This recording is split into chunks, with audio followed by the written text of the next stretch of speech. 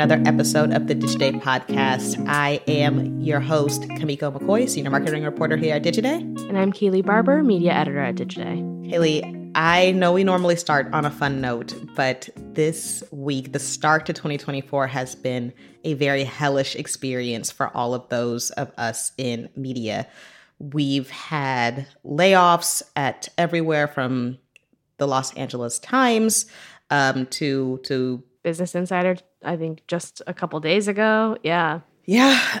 So it's been a really, really tough time. And I want to make sure that we acknowledge that. But with everything that's going on, you had a really interesting opportunity, and the timing here is really interesting to talk to Condé Nast, which is also seeing some of those effects. Stateside they are, but across the pond, you talked to Adam Baidawi, British GQ's head of editorial content and deputy editorial director for GQ globally. So talk to me a little bit about kind of what you guys' conversation was. Yeah. So obviously with everything going on stateside at Condé Nast, like that is, very much top of mind. There's, strikes and walkouts going on and negotiations going on. Adam and I did not get into that conversation considering he is British GQ, so he's a little bit too removed to speak on it. So what we focused on in our conversation was really looking at his role at GQ. And basically, a couple years ago, Condé Nast decided to do this very international shift in operations. So, and Adam gives a really great example of what it looked like pre this change. Basically, it's like each of the imprints of a magazine. So whether it's like British GQ or, GQ Middle East or GQ in America, there was the opportunity that like they were going to overlap in covering the same story 3 different times. And it was largely because there was no communication. So he gives a really great example later in the episode about featuring the same person on a cover like 3 different times, basically regurgitating the same story.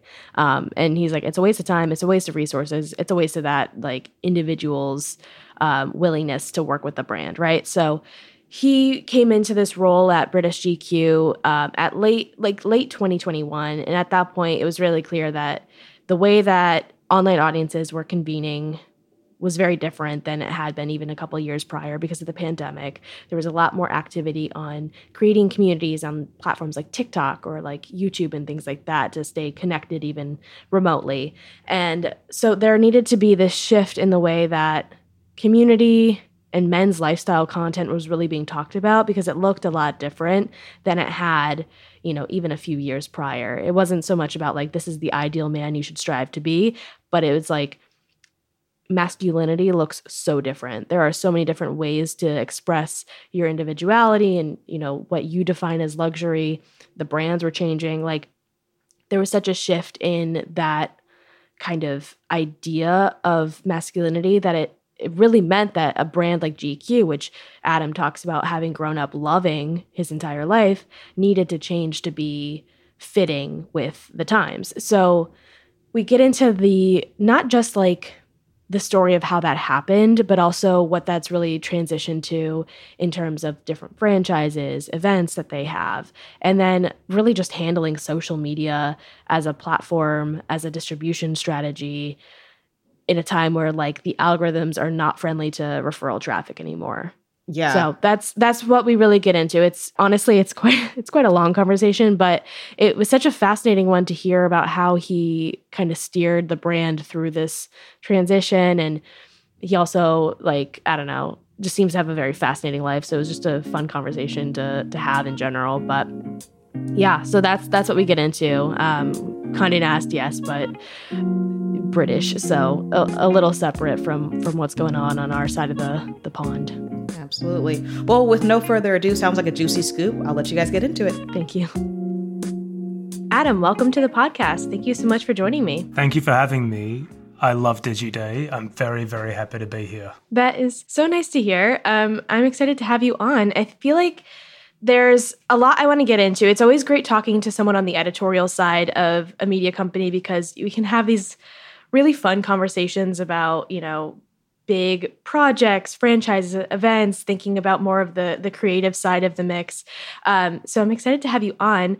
But I was thinking back to some of the last conversations I had with, Condé Nast brands a couple years ago. And there was really this kind of strategy at the time of globalizing brands, making sure that there was a lot of like cross collaboration with the imprints in other countries, making sure that there was a really kind of cohesive approach to how a media brand, especially a legacy media brand in the, I guess 2024 now, but back then it was maybe like 2022, is operating. And so I know you are not only the head of editorial content for British GQ, but you're also the deputy editorial director for GQ globally. So I'm really excited to hear about how this globalized process has really taken off and how it looks today, because I think it's something interesting to touch back in on. But before we get into all that, I guess first question, because I just am rambling at you, I would love to hear about, your vision for British GQ. You started about 2.5 years ago or so, but curious how you kind of entered the brand and what you felt at the time needed to change about such a legacy storied brand in a very digital modern time period. Yeah. That was a hell of an intro and I loved it. Can't wait to get into all of that. First and foremost, I grew up on British GQ. I grew up in the suburbs of Melbourne, Australia. And from the age of like 14, 15, I spent a fortune of my pocket money on imported editions of GQ from around the world. Esquire too, but I loved all these magazines, and British GQ was one of my absolute favorites. I would say that I knew almost too much about the product. I knew the masthead inside and out. I knew the photographers that would cycle through for covers. I knew how to spot like an Ed Caesar reported feature or a big Alex Bilmes cover story. I loved the product. Actually, when I was like 21, 22, I DM'd the editor at the time on Twitter, and I was like, if I fly myself over from Australia and like crash on a friend's couch, can I do work experience for you? And very kindly, he said yes, and I did that. So I was obsessed. But in like the months immediately preceding my global appointment and my British GQ appointment, I was the editor-in-chief of GQ in the Middle East. And then this great big global transformation moment happened at Condé Nast, like you alluded to. And as part of that, I was offered this role. And I mean, I was almost in two minds. It was so intimidating to me to have grown up obsessing over this product, and then to be given the responsibility of leading it into a new era was a really big deal on a personal level. And on a professional level, it's like, crap, that is like a really, really, really big task. So we sat down, we looked at everything from where the audience was coming from, what they were reading, how print was performing, the format of our different suite of products across the board, from events to print to the website to social to video. And we kind of built out a vision to completely overhaul one of Britain's most iconic media brands. And thankfully, we then had the courage to go out and do it. I think I was raised in an era of men's magazines that in general were very prescriptive, kind of that traditional era of luxury and traditional era of men's magazines. It was kind of like, and it's not just GQ globally, it was a bunch of them. It was like, you should earn this much, you should sleep with a person that looks like this, you should be this tall, you should wear that suit, and speak like this, yada, yada, yada. It was pretty much like, here is the mold of the ideal man, and do your very best to contort yourself until you fit into it, because this is how to be a man. And there were lists and there were rules, and it worked really, really well. It was a very successful era of men's publishing. And when I landed in London, it was clear, like it had been for a few years, that masculinity had shifted. If you went to the fashion shows and looked at the front rows and the catwalks and the campaigns, it was clear that luxury had shifted. And it was clear that we're in a much more democratic era of masculinity, a much more democratic era of luxury. And all of a sudden, opulence was like a state of mind instead of an ideal to be achieved through like a very rigid set of instructions. The other thing that was on my mind as we were rebooting British GQ was that it's very clear that there is no homogenous male consumer. And for a very long time, magazines could get away with being like, yeah, we're the magazine for men. Duh. And while it's, of course, incredibly fair to say that other demographics have been really underserved or spoken down to by publications, I think it's also very fair to say that men have been marketed to in a really unimaginative and brutish way for a long time, and that we were well past the era of like one size fits all for men. Our strategy, our hypothesis is that we would succeed if we made GQ more personal, more communal, and more specific. And that's what we set out to do. And we anchored it on this motto, or this tagline of new luxury, new British luxury. And the past few years have been an exploration of everything that means. Now, I'm rambling, but fire away based on that. Yeah, well, first of all, it sounds like this is kind of your dream job that you've really manifested by, putting yourself out there to just even get work experience for a previous editor at, GQ. Like that's really awesome. I was like an obsessive freak about GQ, to be clear. Like, I think I successfully geeked my way into this. It wasn't pretty, it wasn't cool, but we got there. Yeah, it sounds like taking a risk and having it pay off so positively to the point where you're at now. Like, so I guess, was your career entirely spent within GQ, like, be it like GQ Middle East, GQ British GQ, or have you had like interludes elsewhere? GQ's been one of the most stable relationships in my adult life, besides my beautiful partner, who's also very important.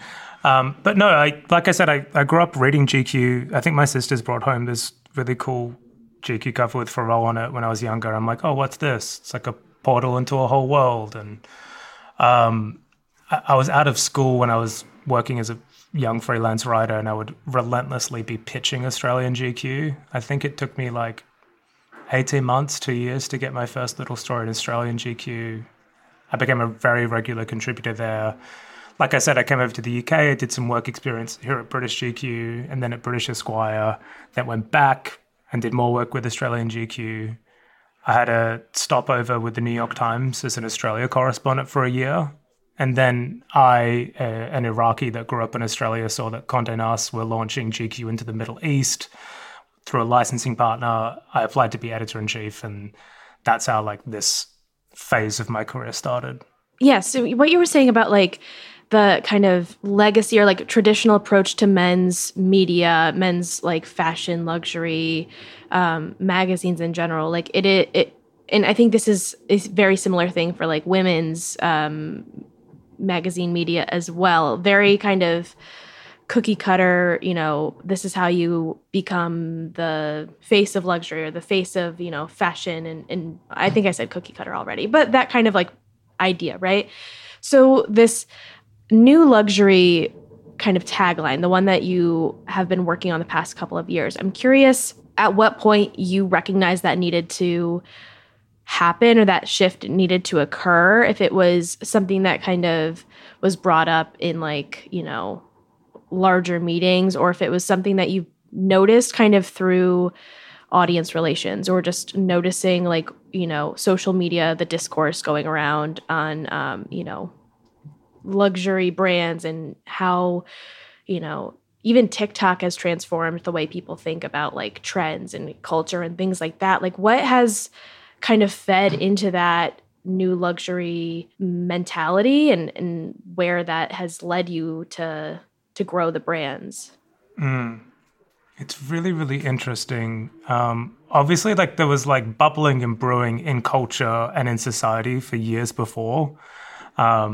There was Me Too, which is like a great reckoning of what masculinity is and how it exists in modern society. There's Black Lives Matter, and there was this wave of different kinds of faces and perspectives that were newly being platformed.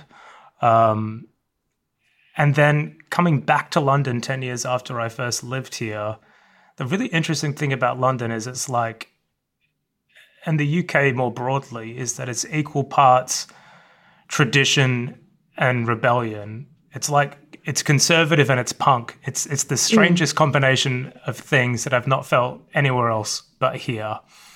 And you could kind of feel, when I landed, it was just after, my girlfriend and I were relocated just after the borders reopened. This was mid-2021. And there was something in the air, and kind of rebellion was winning the day. And what's really cool is that this great new set of characters, photographers, stylists, designers, actors, musicians had, through sheer will and a lot of sacrifice and a lot of talent, found themselves in spaces that they might not have been 10 years ago. And they were wearing clothes and jewelry and watches in a different way. And they were bringing a different feeling to the kind of rooms we were in. And one of the cornerstones, I think, of new luxury is this feeling of community. Instead of like congregating around this rigid set of rules of like, to fit in here, to be at this fashion show, to be at this party, you have to be like this and talk like this. You have to know that person, otherwise go get fucked. No, it was kind of like, we're congregating here because we kind of all believe in this rough vibe, right? We have this similar set of values. Maybe I'm not doing the best job putting it into words, but it was genuinely a feeling in the air. And if you look at some of the private spaces in the UK and who they belong to as well, it was like, members clubs are more successful in the UK than they are almost anywhere else in the world. Maybe it's more successful here than anywhere in the world. But I just think an era of exclusivity was being replaced by an era of community. And right down to the way you might present yourself, everything had just changed. There was more openness, and we're like, oh, we should be the home of that. I can't say it was derived out of any kind of audience insight or market research. It was a vibe-based tagline, but something that served us really well. Yeah. And I think you're right. Like the period of isolation that was caused during the, initial lockdowns, I think had a lot of people turning towards alternative means of creating community. So you saw TikTok really blowing up. You saw these more online kind of connections being formed. Like you had to find ways to convene. And I think because we also weren't interacting in person, there was more opportunity to kind of rethink about what does individuality kind of look like when you're isolated in your own kind of space. And so I think you're right, like that vibe, that tonal shift, looking for ways to connect while still being kind of on your own in a lot of ways can have a interesting cultural impact too. But given what you were saying about, being a fan of GQ and, how it had existed pre this shift, did you struggle in any way with allowing a legacy brand to transform in that way? Was there a personal kind of hold onto the old media, or how did you kind of reconcile that as a fan versus as someone who's trying to make this brand regenerated? I don't know what the word I'm thinking of. Refreshed, renewed, rebooted. Yeah. Anyone you please. That's such a good question, because in my weakest, more anxious self, that was a very real risk when I took on this role. And one of the things I often think about is the fact that we are very, very good storytellers, not just at GQ, but at Condé Nast. It's part of the reason why I fell in love with these titles living on the other side of the world. And I think we are such good storytellers that we are sometimes, in my opinion, at risk of over-romanticizing where our brands have been. And we're always at risk of falling in love with a previous paradigm of success. And that's a very, very dangerous thing in any business, but particularly in an industry like media. So once I had my head screwed on, I was just like, we cannot be precious. The biggest risk of all is to rest on our laurels. I mean, how many brands stubbornly held on to who they have been historically and became slowly irrelevant, or clutched desperately at revenue streams that were gradually going down? So I made a decision that I'd much rather push things too far, change too much than not enough. And one thing I always say to my team is we have to remind ourselves that we aren't owed anything from our consumers. We have to earn and re-earn attention and loyalty on a daily, if not like hourly basis across all of our platforms. And I see, like, when I think about my younger self, I'm laser focused on building the kind of GQ that won't just survive, but can actively grow and dominate in this moment and in the future, even if it doesn't resemble the kind of business we were before. Like, I refuse to fall for that trap. Mm-hmm. Got it. Yeah, I mean, I think that is a really valuable point, and something that, you're right, a lot of media brands, be them like legacy print titles or even, the brands that came up during the digital revolution that have lost a degree of ground even in the past few years with all of the like algorithm shifts and things like that. Like, you have to be very versatile and you have to be willing to make changes to stay relevant, especially with consistently. It seems like the online audience has gotten younger and younger. So like the way that audiences consume media too, it's just like there's so many things you have to stay on top of. I'm curious, like, understanding that you're on the editorial side, you're not really like looking at, the advertising piece of it, but I am curious about the brands that you work with from a editorial perspective, whether it's like fashion brands or like legacy kind of luxury, and looking at like even like celebrity to a degree. I'm curious how your partners in coverage or in like editorial output have handled this shift in mentality as well. And I guess I'm curious about like these very historic fashion houses, right, who have a very maybe like traditional approach to luxury. The idea of new luxury, has there been any kind of resistance in the way that you're writing about or featuring brands in a new, fresh way? Like, how has the shift kind of been felt industry-wide as well as within, one title? It's a really good question. I think the shift towards new luxury for British GQ, to me, first and foremost, represented the direction our biggest and longest term partners were heading in anyway. Like I said, you could see it in the front rows, you could see it on the catwalks, you could see it in the campaigns, you could see it on the performance marketing that they were boosting most aggressively. That was the direction of travel. I thought very deeply about some other sectors who perhaps are more resistant to change and whose like industry coverage is done in a tone that hasn't really evolved in a while. And there was some tricky conversations. It's like, if this is the way people speak about watches, doing something different is an active business risk, right? There were so many moments in my first year here where like people pushed back internally and externally. British GQ was and is an absolute powerhouse. And there were a contingent of people who were like, ooh, don't touch that. That'll break that. Don't change this. That won't work. People will leave. It won't work. And we had to be really, really clear. And one of the most helpful things for me as an editor is data. And so the first 3 months we spent poring over not just seeing where UVs came from, where they went to, but also how long people were spending on stories, how likely someone was to come back and be a loyal reader after reading a particular type of story. We could see night and day, both tonally and in subject matter, what our readers were responding to. And we have spent a lot of time evolving our coverage and tone in a bunch of different areas, from style to watches to cars to tech, to culture, film and television, music. And in each case, we had a hypothesis. We said, we'll be voicier here, we'll add more reporting there, we'll shift up that format, and we could prove it out with data. And, after 6 or 12 months, we could show crystal clear to PRs who were not quite used to this version of GQ, and they were a minority.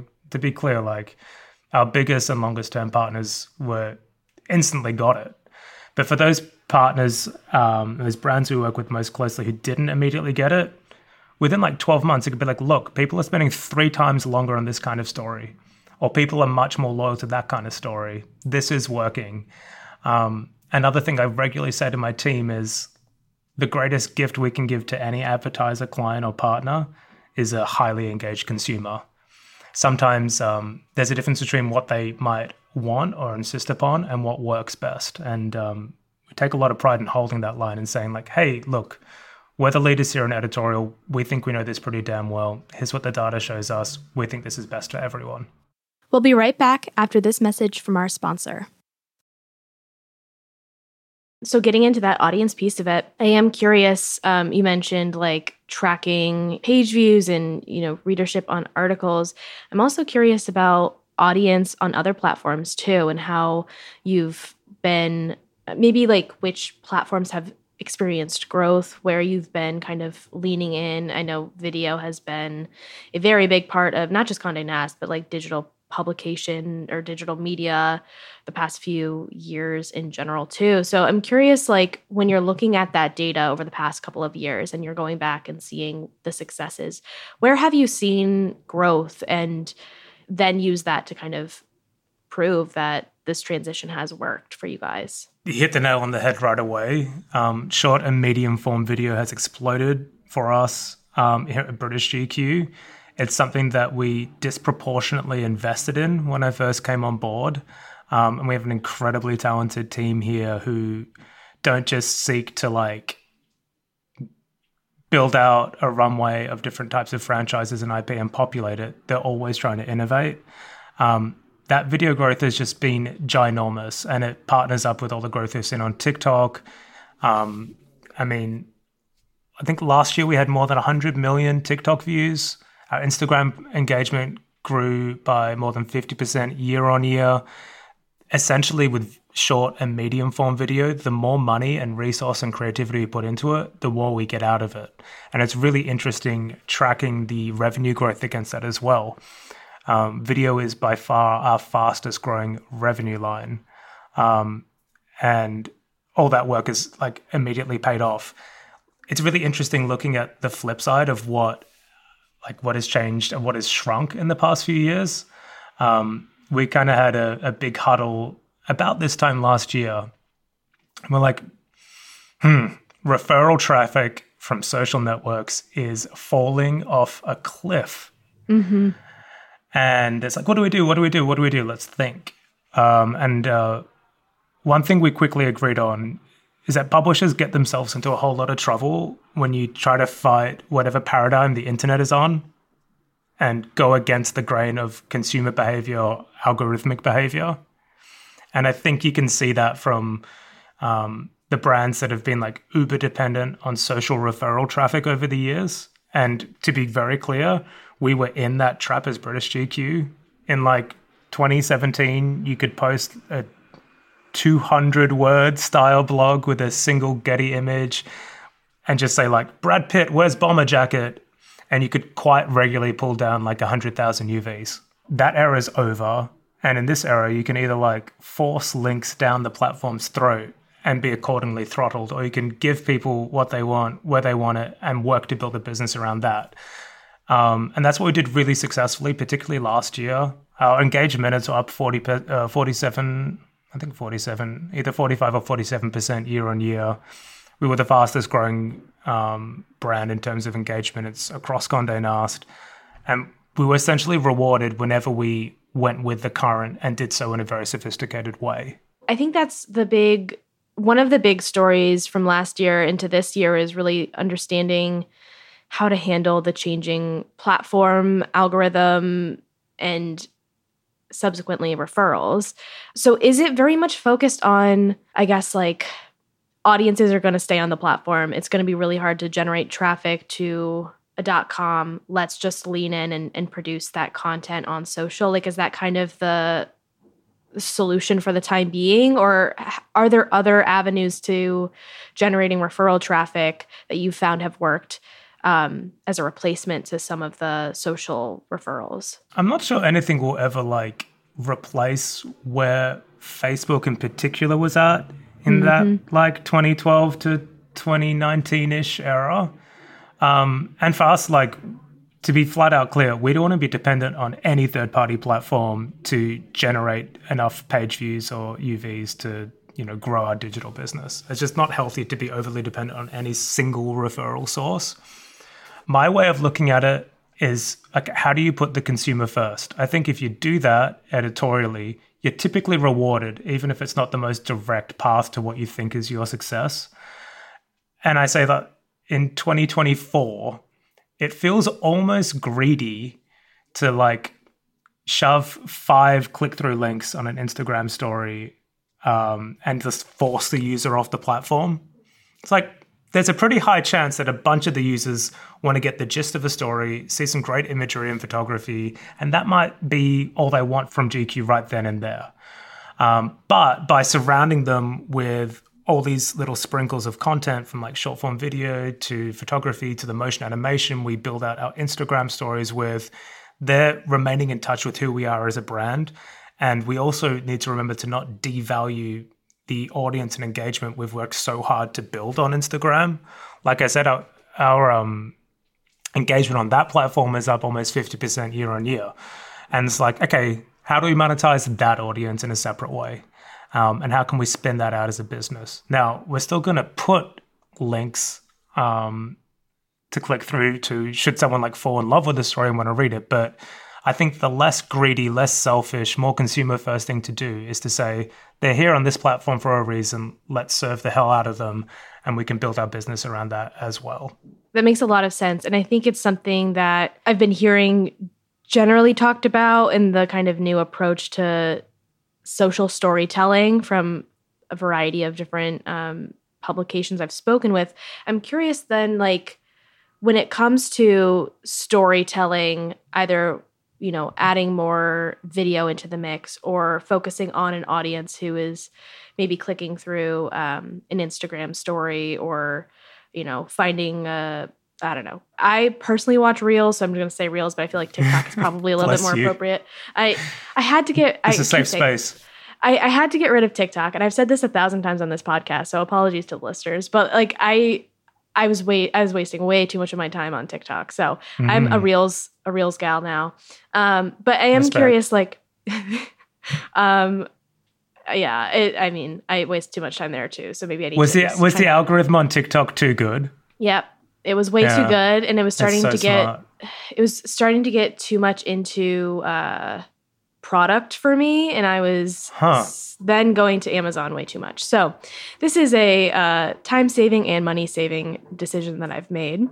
And I do want to get into like the commerce piece, the strategy as well, but I am curious, like with social storytelling in particular, has there been any kind of shift in the way that your reporters are approaching storytelling, or is it really kind of like the social team's job at finding a piece of an interview or a piece of a story that's going to really resonate with the audience that's spending, a couple seconds with you at any given time? Like, I'm curious how that approach to storytelling has changed as a result of this. I haven't been around that long, but I've been around long enough to remember working at magazines in an era in which print stories were given an overwhelming, like, lion's share of time, money, resource, creativity.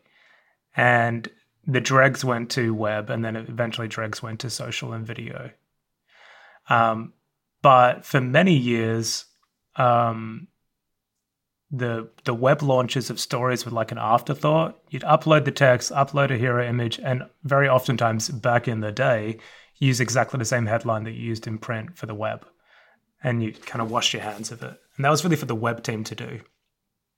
And then whenever anyone did take a little bit of time to produce something in a really thoughtful, multimedia-driven way on the web, people like freaked out. I'm not sure if you recall, and I might butcher the name of this feature, but I think it was about 10, 12 years ago, the New York Times posted this really beautiful, deeply immersive multimedia story on a custom-built website. It was called Snowfall, I believe. Yes. And people lost their shit. It had like a motion video background behind the headline and like these interactive maps. And people are like, holy shit, look at the product design. This is like bringing a magazine to life.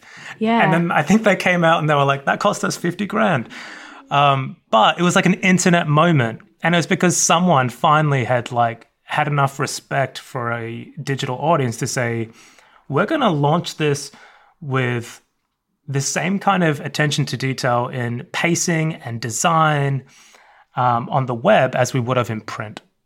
And I never forgot that moment. I was in an office somewhere, we all lost our shit. It was like the coolest thing ever.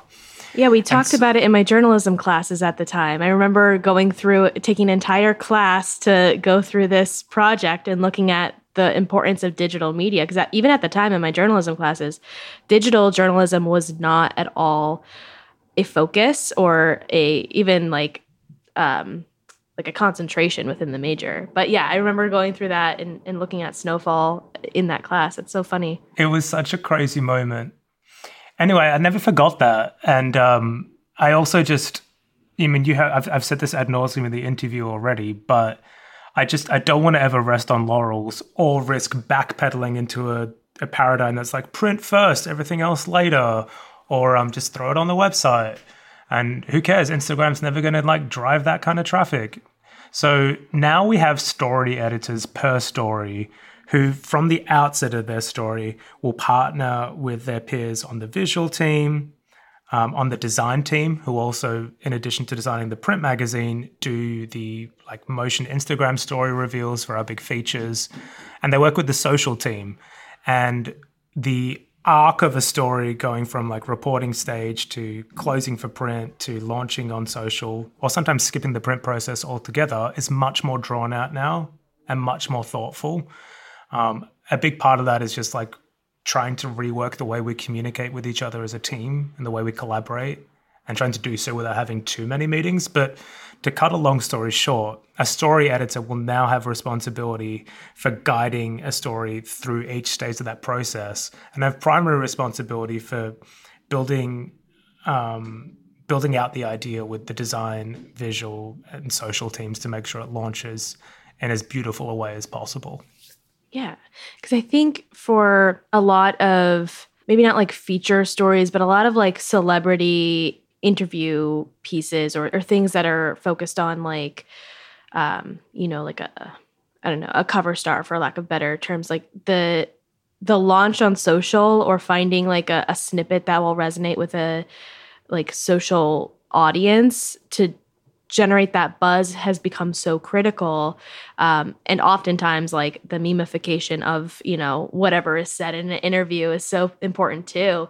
But it is interesting having to think about introducing a story in such a fast medium to, launching it in so many different ways and so many different moments, down to a quick story on Instagram or something like that is a fascinating change. And it's also interesting to hear about how the operations on the edit team itself has had to shift to stay on top of things like that.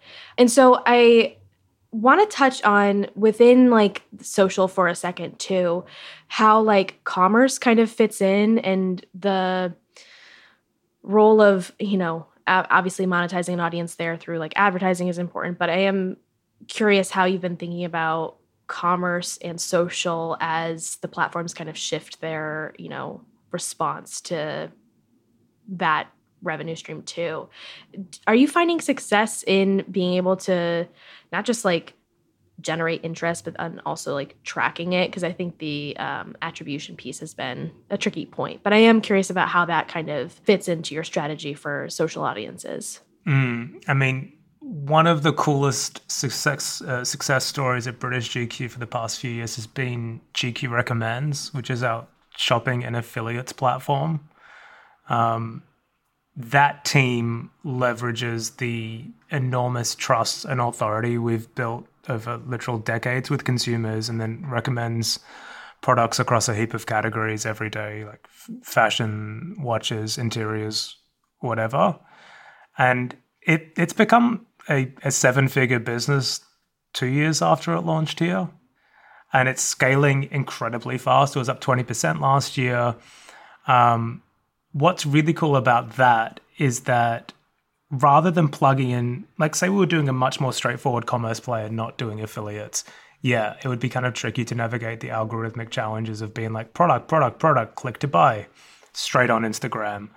But by working really hard to build all this connective tissue between the GQ Recommends team and the wider GQ Edit team and social team, we can kind of use two things we're great at, which is like trust with our consumers plus really good storytelling to move product.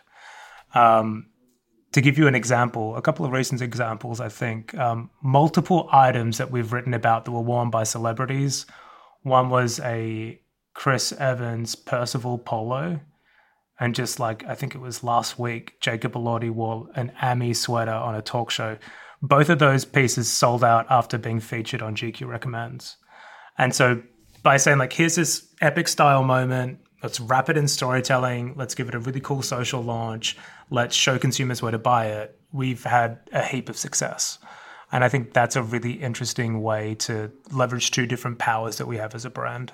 Got it. I also want to touch on events as well, because I feel like that has become such a core focus amongst publishers of all kinds this year, last year too. But getting into that like community element of, you know, audience and creating these like very important moments too. How has events kind of fit into the fold, or, you know, larger franchised moments too?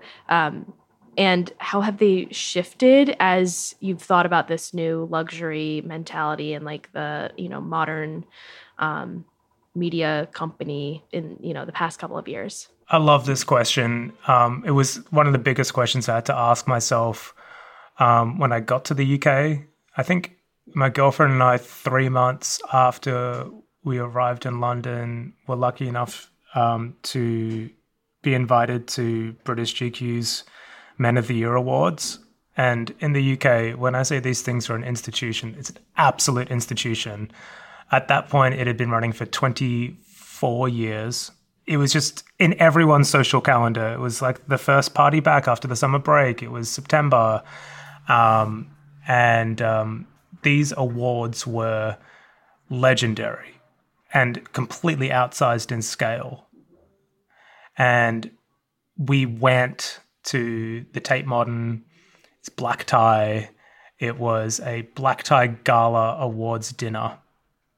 And we sat down at a table, incredible company. There were maybe 700 or 800 people there. And the scale just shocked me. It was like screens and staging that looked something akin to like the BAFTAs or the Brits or any other comparable huge awards show in the UK. There was MCs, there were category presenters, there were acceptance speeches. It was a really huge, outscaled, such an impressive production. And I was like, wow. And walked away from that. And it was only after that experience that I actually got offered the British GQ role. And so one of the first tasks I had, one of the first questions I was asked is, what are you going to do with Men of the Year? And I was like, one thing I knew for sure is that if we really meant this new luxury thing, I don't think a 800-person black tie gala dinner award show thing really fit that mold. It's very impressive, but I don't think it fit. My girlfriend and I were out to dinner with an actress that we know who had just come off like a year-long publicity tour for this huge studio film. So she'd been to every event around the world. And I was like, okay, what's the best party you went to? I could use some help. I could use some inspiration. You went to every party. What was the best one? And she's like, oh gosh. She's like, the Met Gala was so impressive. Like, wow, wow, wow. She's like, my jaw was on the floor. And she goes, but the best room I walked into, I think it was the Vanity Fair Oscars party. I'm like, okay, cool. Great answer. Very cool. Why? And she said, well, because you walk into this room and it's full of people that either you already know and love or people you're desperate to meet, and that was it. And further to that, it was so small and so private that it felt almost conspiratorial. It was a really, really special night. And then like that was my favorite party. I could not unhear this because the idea of like a gathering together of people in an environment that is like grand and beautiful and fashion driven, but not outsized felt really cool. The idea of like this kind of, like this campfire gathering of really cool people who get to just enjoy themselves privately. It felt really, really modern to me. And I couldn't unhear it once she said it. And so in 2022, we made like a pretty radical decision to, number one, move the event from September to November to align with a new global schedule we wanted to have for Men of the Year. We cut the guest list from 800 odd people to about 220 people for the dinner. We got rid of the staging, we got rid of the awards, and instead we created what I would best describe as like a really incredible wedding reception dinner where like old friends and friends that have just made friends kind of get together. A few people stand up and give toasts and honor their mates, and people have a laugh, and then you have a really great party. And that became the British GQ Men of the Year format. In addition to that, walking out of the Tate in 2021, I was like, that was bloody amazing. But I also thought there was a huge opportunity that wasn't being taken advantage of with content. I'm like, oh my God, this should be a social video home run, and we should be capturing, these are some of the most famous people on the planet and they're dressed to the nines. We've got to be capturing this. The last thing I thought was that for a menswear magazine's biggest tent-poliest moment, it kind of felt at odds to do that as a black tie moment. Black tie is quite a restrictive dress code, and it kind of encourages people to play things safe. We're a fashion magazine. So we changed the dress code. We poured so much money into social video and photography, and we saw engagement go through the roof. And I think when all was done and dusted, from 2021 to 2022, when you combine video views, web traffic, and social engagement, we were up more than 300x year on year.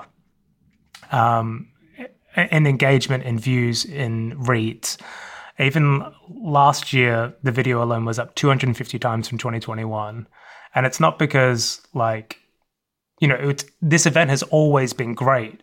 But what we did was kind of flip it on its head. Instead of having a kind of large-scale thing that's just for the people in the room and then not really beaming it out, we said, we're going to create a huge content moment by starting with intimacy. And by flipping that script, we much more deeply engaged with consumers. We created something that was also more talent-friendly, which is really, really important to me. You want to create an environment that talent want to stick around in, not tokenistically or transactionally show up and leave. And I think we architected something that really feels very, very modern. Wasn't easy. We had to take a lot of risks, but I couldn't imagine doing it any other way now. And we really feel like we've dialed into a new format. Yeah.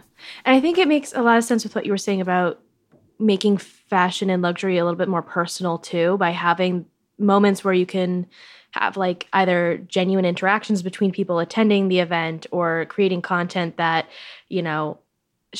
makes it feel a little bit more, again, like personal, so that viewers who are watching it at home or like on their phone or whatever, they see it and they still feel like, they have a glimpse into what was going on there and that people were having a good time. I think really kind of makes a lot of sense. It goes a little bit back to that notion of like, this feels a bit conspiratorial or a bit like communal. Yeah. It's like we're in on something here.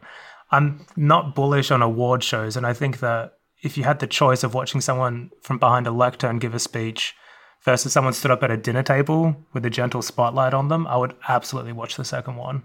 It sounds like your audience absolutely does too, based on those numbers.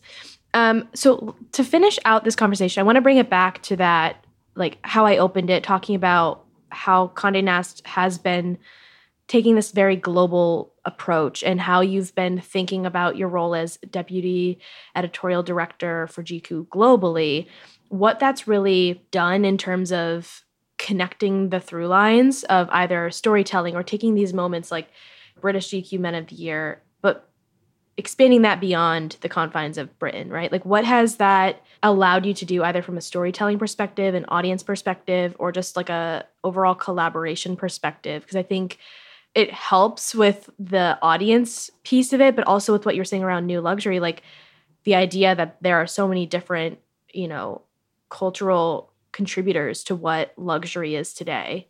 It was such a huge moment for our company, and also on a GQ level, obviously a ginormous moment of disruption and change. And I could not be any gladder or more confident that that decision was made for the right reasons. And it's led us to an incredible place. The great big secret, which isn't a secret, is that people don't consume culture in neat geographical boundaries, especially not now. Even if you go back to 15-year-old me paying a premium to buy an imported edition of British GQ, I did that because I wanted a portal into a different place. I didn't want to see my backyard. And, the past like 4 or 5 years, you see like moments like that huge Squid Game moment. And you just thought, when everyone around the world was watching this like Korean drama at the same time, like, that could not have happened 15 years ago. And really interestingly, before we even went through our global transformation, 40% of our global traffic crossed international borders, as in 40% of Condé Nast traffic was coming from outside the country in which the content was created and posted. So consumers were actually ahead of us, as consumers always are. And looking back on that big decision by the company, which I think was a very wise decision, the best part about this global model, in which we work together so collaboratively, and we've kind of really taken ownership of this big international superpower that we have by having all these talented people in different cities around the world. The best part about it is that we get to have it both ways as a brand. And I can give you an example or two. In our old way of working, we were much more incentivized to compete against each other than our actual competition. I mean, like GQ editor versus GQ editor. And we were, in ways, both active and unintentional, cannibalizing each other's work and hindering our potential as a global brand. In 2020, so I was the editor of GQ Middle East. And you remember that James Bond film that just like would not stop getting pushed back because of COVID? And the studio's like, no, should be okay in 3 more months. It should be okay in 3 more months. Because of that, but also predominantly because of our complete lack of communication and competitiveness, there was like a 12 or maybe 14-week window in which 3 different editions of GQ published 3 different covers with Rami Malek, who was playing the villain in that Bond film. I'm talking 3 completely different shoot days, 3 completely different hours-long interviews, everything. Now, I know Rami a little bit. Phenomenal guy. I don't think he wanted or needed to do that 3 times. Worse than that, like, none of us knew that the others were working on this Rami Malek story. What a colossal waste of, like, time and money and creativity. That is not like powerful local storytelling. That's us doing the same thing 3 slightly different ways. And it just was not smart. And it was typical that, of course, smart GQ editors around the world were all chasing the same thing. They were chasing the big moment in culture. The big moment in culture coming up was James Bond. We'd recently done a thing with Daniel Craig, almost to Rami Malek, of course. But it's a perfect example of the way that we were working in it. It wasn't locally, we were chasing the big global moments. And now, in this new way of working where, we're on a Zoom call every like Monday with all the editors from Taipei and Mexico City and Paris and Milan and New York, like we're all together, we're in constant contact and we do these things together. So now, when one of those big global moments happens, like say Rob Pattinson in a reboot of The Batman in March 2022, we get together, we of course secure it because we have an unbelievably strong brand with a really broad global network, very tantalizing for a cool talent.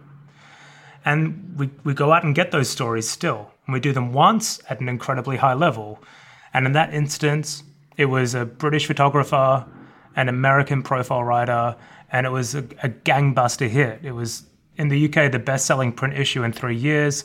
It did monster traffic globally. It was, to your point, memed and reposted ad nauseum on social media platforms. So we can get those moments and we do them together and we do them once. But the cool part about that is, with all that time and money and creativity that you've saved by not competing against each other for the same thing, you can go and do something absolutely bizarro, wild, high impact in your local market with all that time, money, and creativity that you saved. So like 3 months after that Rob Pattinson cover, we at British GQ published a cover with the legend that is Rowan Atkinson, aka Mr. Bean. Oh my God, we did something that was like really off kilter, bizarro, amazing shoot, beautiful profile, kind of something that could only really be done here, and something that we went out and did. So we kind of get the best of both worlds in this global model. We acknowledge the fact and respect the data that shows that our consumers around the world are always searching for something new and are not infrequently agnostic about where it came from. These are open-minded people who are chasing culture and taste. What's really cool is that I think we overcame quite a lot of adversity and quite an operational logistical challenge to get to this point. Looking back, there was a lot of pearl clutching about, oh no, what's going to happen to this local cultural moment? And, you know, this is homogenizing a great old menswear publication. I'm like, no, I think these publications are now in a better position than they've been in a long time. And more importantly, I think we're shaped in the way that a modern media brand ought to be shaped. Yeah. And so pre this change, 40% of audience was coming from outside of the country's borders. Now, after doing the global change, has that audience ratio shifted at all? Like, are you seeing generally more international readers or audiences coming in, you know, for British GQ in particular? That's a really good question. I don't know that stat off the top of my head, but maybe we can dig it out and you guys can like insert it in a robotic AI voice in my voice right here. Thank you so much, Adam, for joining me on the podcast. This has been fascinating. I really appreciate you taking the time. I had such a fun time, and shout out to your Stanley Cup. Way to represent. Oh, yeah. The one TikTok thing I definitely bought before deleting. That might have been the actual straw that broke the camel's back, so to speak. Ruthlessly on trend. Bless you. All right, well, that brings us to the end of this episode of the Digiday podcast. Thank you to everyone for listening, and please don't forget to share this episode with someone who you think would enjoy it.